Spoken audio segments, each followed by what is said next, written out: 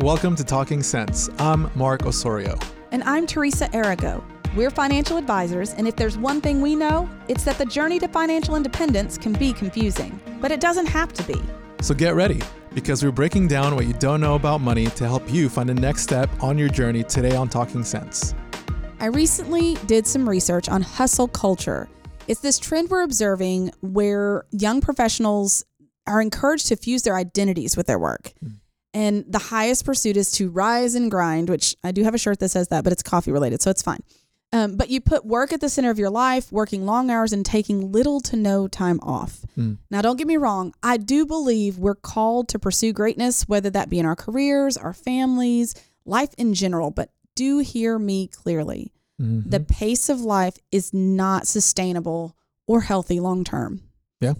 What's even more concerning about this research that I did is that while hustle culture has taken off, the statistics have not changed on how many households are living paycheck to paycheck. So with that in mind, we're going to talk about why we feel hustle culture isn't always healthy and what you can do if you find yourself in that rat race living paycheck to paycheck, still wondering when it's going to get better. I have to admit, I was astounded. Because you see these people who are working so hard to earn more. That's kind of the promise here is if I work harder, I earn more, right? I'm more productive the more hours I put in, which the research does not agree with. But then we also see that people are still living paycheck to paycheck. So why? Why are we doing this to ourselves? To me, that's a pretty interesting topic just because I like to travel, right? And one of the things that I encounter whenever I and travel to other countries and just talk to people from other cultures.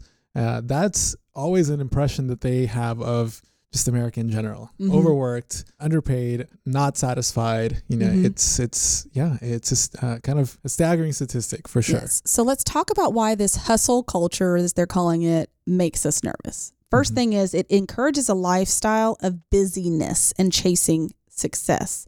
And the problem here is success is nebulous. What I would have considered successful 5 years ago is kind of my norm, if I'm just being brutally honest. Okay. So from a financial standpoint, I had a goal of I want to make X number of dollars per year by the time my kids finish high school, honestly. I met that a couple of years ago, but I don't feel like I have any additional free cash because I'm paying for travel sports. So that has kind of eaten up what I thought our family would be living very comfortably off of. Yeah. So that's nebulous. And then also with hustle culture, talent is secondary. So building talent is not what you're really supposed to achieve. It's what are you willing to give up? Right. That determines your success. And on top of that, one of the things that you mentioned on here is that taking breaks, for example, is seen as laziness. All right. So I was reading an article, and I'm not going to say who it was. It was somebody in the tech world, and it said that their expectation for their employees is 80 hours a week. Wow. That's the baseline if you want to be successful in their business. And I just thought, I don't get it. I don't get it. And busyness doesn't equal productivity.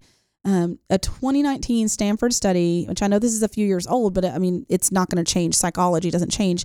They noted that productivity drops once you pass the 50-hour mark in a given week. It drops dramatically. So you go from being at your peak production, really, which was closer to like 35 hours. Yeah. When you hit 50, it starts to drop dramatically and always on, that mentality that I'm always on, which we have to fight as advisors because whether I'm at home, I'm at a soccer game, I'm at church, I always have to be ready to answer questions. Yeah. But what they said was that always on mentality is unhealthy and leads to burnout because your brain needs breaks. It's draining. Yeah. Yeah, absolutely.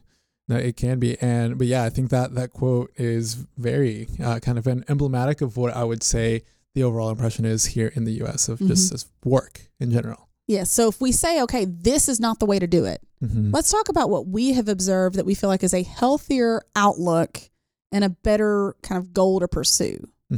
So what we talked about is, having imbalance for periods of time, because you hear the phrase work-life balance, right? Yeah. What does that look like? What does that look like? But there are times where you have to kind of exert extra to meet a goal. So when I was getting licensed, I was a single mom. I would get up at 7 a.m. That was like the latest. That was when I was getting my kids up. Actually, I got up before that. Get kids to school. Get everybody dropped off. Go to work all day. Go home. Get everybody fed. Everybody to bed, which their bedtime was 7 o'clock. I'm kind of weird, I know. Bedtime was 7 o'clock. At that point, I would go up to the office. I had someone that came and sat with my children while they slept. I'd go up to the office. I'd work till midnight studying. And I did that Monday through Friday. Took the weekends off. I did that for about 3 months though. Finished it, got all my licensing, and then we took a trip as a family as a reward. Yeah. For them giving up their time with me and for me putting in all that work. That's different than having a lifestyle that is like that. My first husband, when he was going to medical school, he would leave the house at 7 a.m., wouldn't come back till midnight every day of the week. Oh, wow. Yeah. For months on end. The difference is, for me, it was a shortened period of time. It was for a purpose. With him going through school, there was no light at the end of that tunnel. And it took a huge toll on our marriage. It took a huge toll on him personally. So there's a difference between taking a short burst to get through something. Say you've got debt to pay off. You need to get a second job for a short period of time. That's different than getting into the habit of every day I have to work 10, 12 hours just to survive. Oh, yeah. Yeah. And I think where I've seen this can make a huge impact, or really what can really change this, is whatever comes from the top, right? The leadership, I think, has a lot to do with the culture of a company, with you know, kind of how people end up behaving in these environments. And so, like, for example, I know that I've had other jobs before where the expectation is kind of like what you were talking about, 80 hours a week. And like that, if you're, you know, not still in your office at 10 p.m., then you're not working, right? Yeah. And yeah, I think that can be extremely toxic. Where I've seen a huge difference is in, you know, honestly, here at GenWealth, where we have a work-life balance. And I think both of us have seen that example laid out for us by our very own owners. Yes, when I became an advisor, I switched roles here. I was originally an admin, even though I was licensed. When I became an advisor, I had a really hard time finding what was the happy medium between being a good mom and being an employee. And I was very blessed to have a conversation with Janet, one of our owners, where she told me, she said, listen, you made a commitment that is far more important than this job when you chose to have children. And talk, you know, of course, this was based on our beliefs, but she was very clear about the fact that I have to find what works so that I can do both. It is extremely important to me to make it to all of my kids' games. I had parents that weren't able to do that, and it's really important for me to do that. So there are times where I have to work from 9 p.m. to midnight to make up the hours, but it's worth it to me. Yeah. So I don't begrudge that time because I got that time earlier in the day when I got to drive and go watch my kids play. Yep, exactly. And so that is where the balance comes in. It's not that I'm working 8 to 5 directly, but I am getting my work done and I am getting the opportunity to still be who I am outside of this office. And I think that's the key is, does your employer allow you to be who you are and value what you value without trying to force their values on you? Yeah. And that can be something really tough, right? Because we don't always have the flexibility to just say, okay, yeah, I mean, I don't feel valued here. I'm going to go somewhere else. Yeah. Yeah. That's true. And you may just have to kind of dig through that for a while you figure out what it is that you need. I think there are enough, if you're a solid employee, there are enough options out there to find something. And sometimes it's not about the work. I know I have friends who their work is not their passion, but it's a means to an end. Right. The schedule is a good fit for their family. I did that for a long time. I was a bookkeeper because the schedule was good for my family. I could always kind of flex it because it was a very flexible job. Yeah.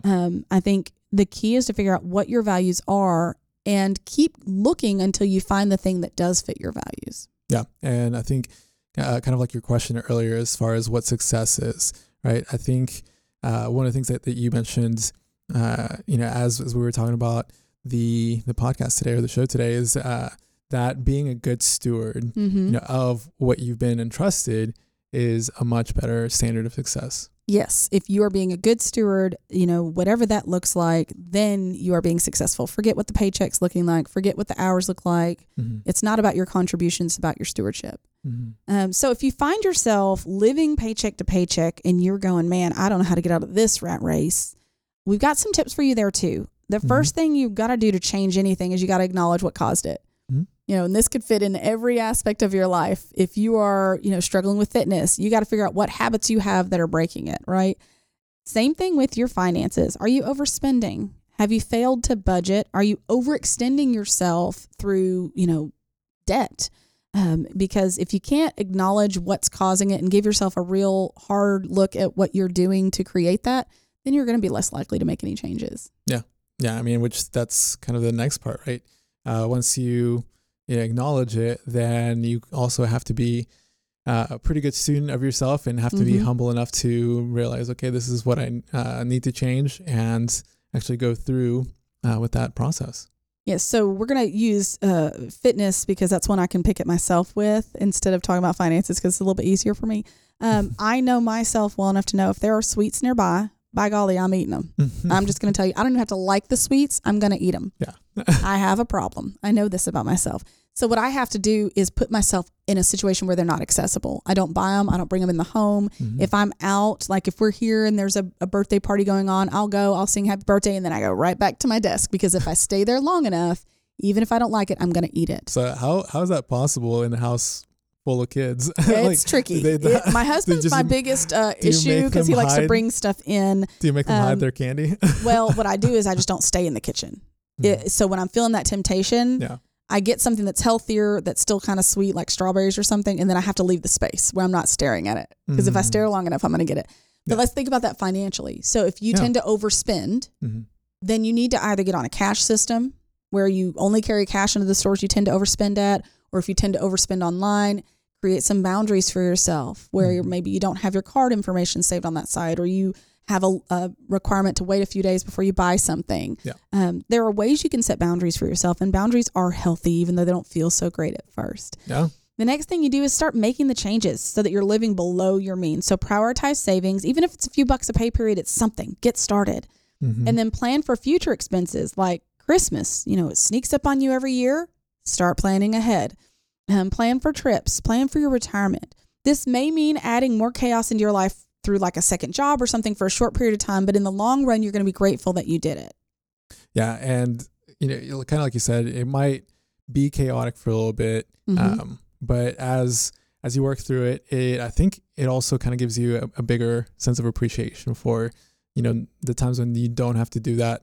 And remembering that can be a good way to keep yourself from overspending then later on. Yes. And the key is when you do those extra things, when you add that second job or something like that for a period of time, make sure you're prioritizing it and making it worth it. So one thing that my husband can do that we're very grateful for with his job is he can work at baseball tournaments or softball tournaments.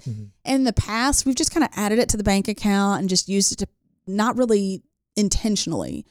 And this year, we decided to be super intentional about where those dollars go. And I'll tell you, not only has he been happier about working those, because it's going into what's called we're calling it our planned spontaneity account we opened. Nice. So all of that money goes in there.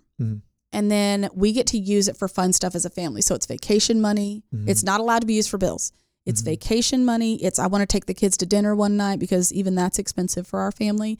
He has more joy going to work those tournaments than he used to. They were just a task. And he gets excited about being able to plan something and know that I'm not going to have to go, well, here's the budget. He doesn't have to worry about me. And I don't have to be the bad guy. Since I'm the one that kind of manages the budget, I don't have to be the bad guy and be like, sorry, can't take the girls to dinner tonight. We don't have the money.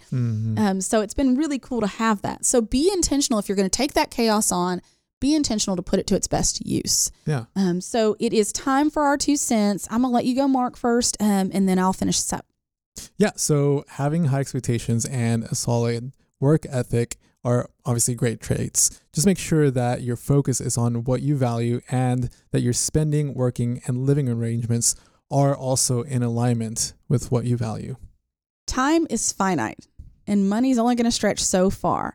So if you find yourself living paycheck to paycheck, take stock in what's causing it, take some steps towards correcting it so that you can get on your journey to true financial independence. And if you didn't know this already, we have a ton of free resources on our website. Just go to getreadyforthefuture.com/academy, and you can find a ton of resources to help you on that journey to true financial independence.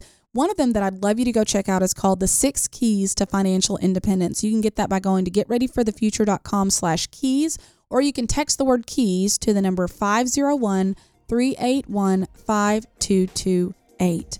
Thank you guys so much for joining us this week on Talking Sense. We look forward to seeing you next time. Thanks for listening to Talking Sense. And if you like what you hear, make sure and subscribe to the podcast to get all the newest episodes. The Jim Wealth team is available to you 24/7 at info@getreadyforthefuture.com or by calling our offices at 866-653-PLAN. That's 866-653-7526. And while we like to have fun here, we're also financial advisors, and that means disclosures. You should personally consult with a financial advisor before making any investments, and no strategy can assure success. Securities offered through LPL Financial, member FINRA SIPC. Investment advice offered through Independent Advisor Alliance. Independent Advisor Alliance and Jim Wealth Financial Advisors are separate entities from LPL Financial.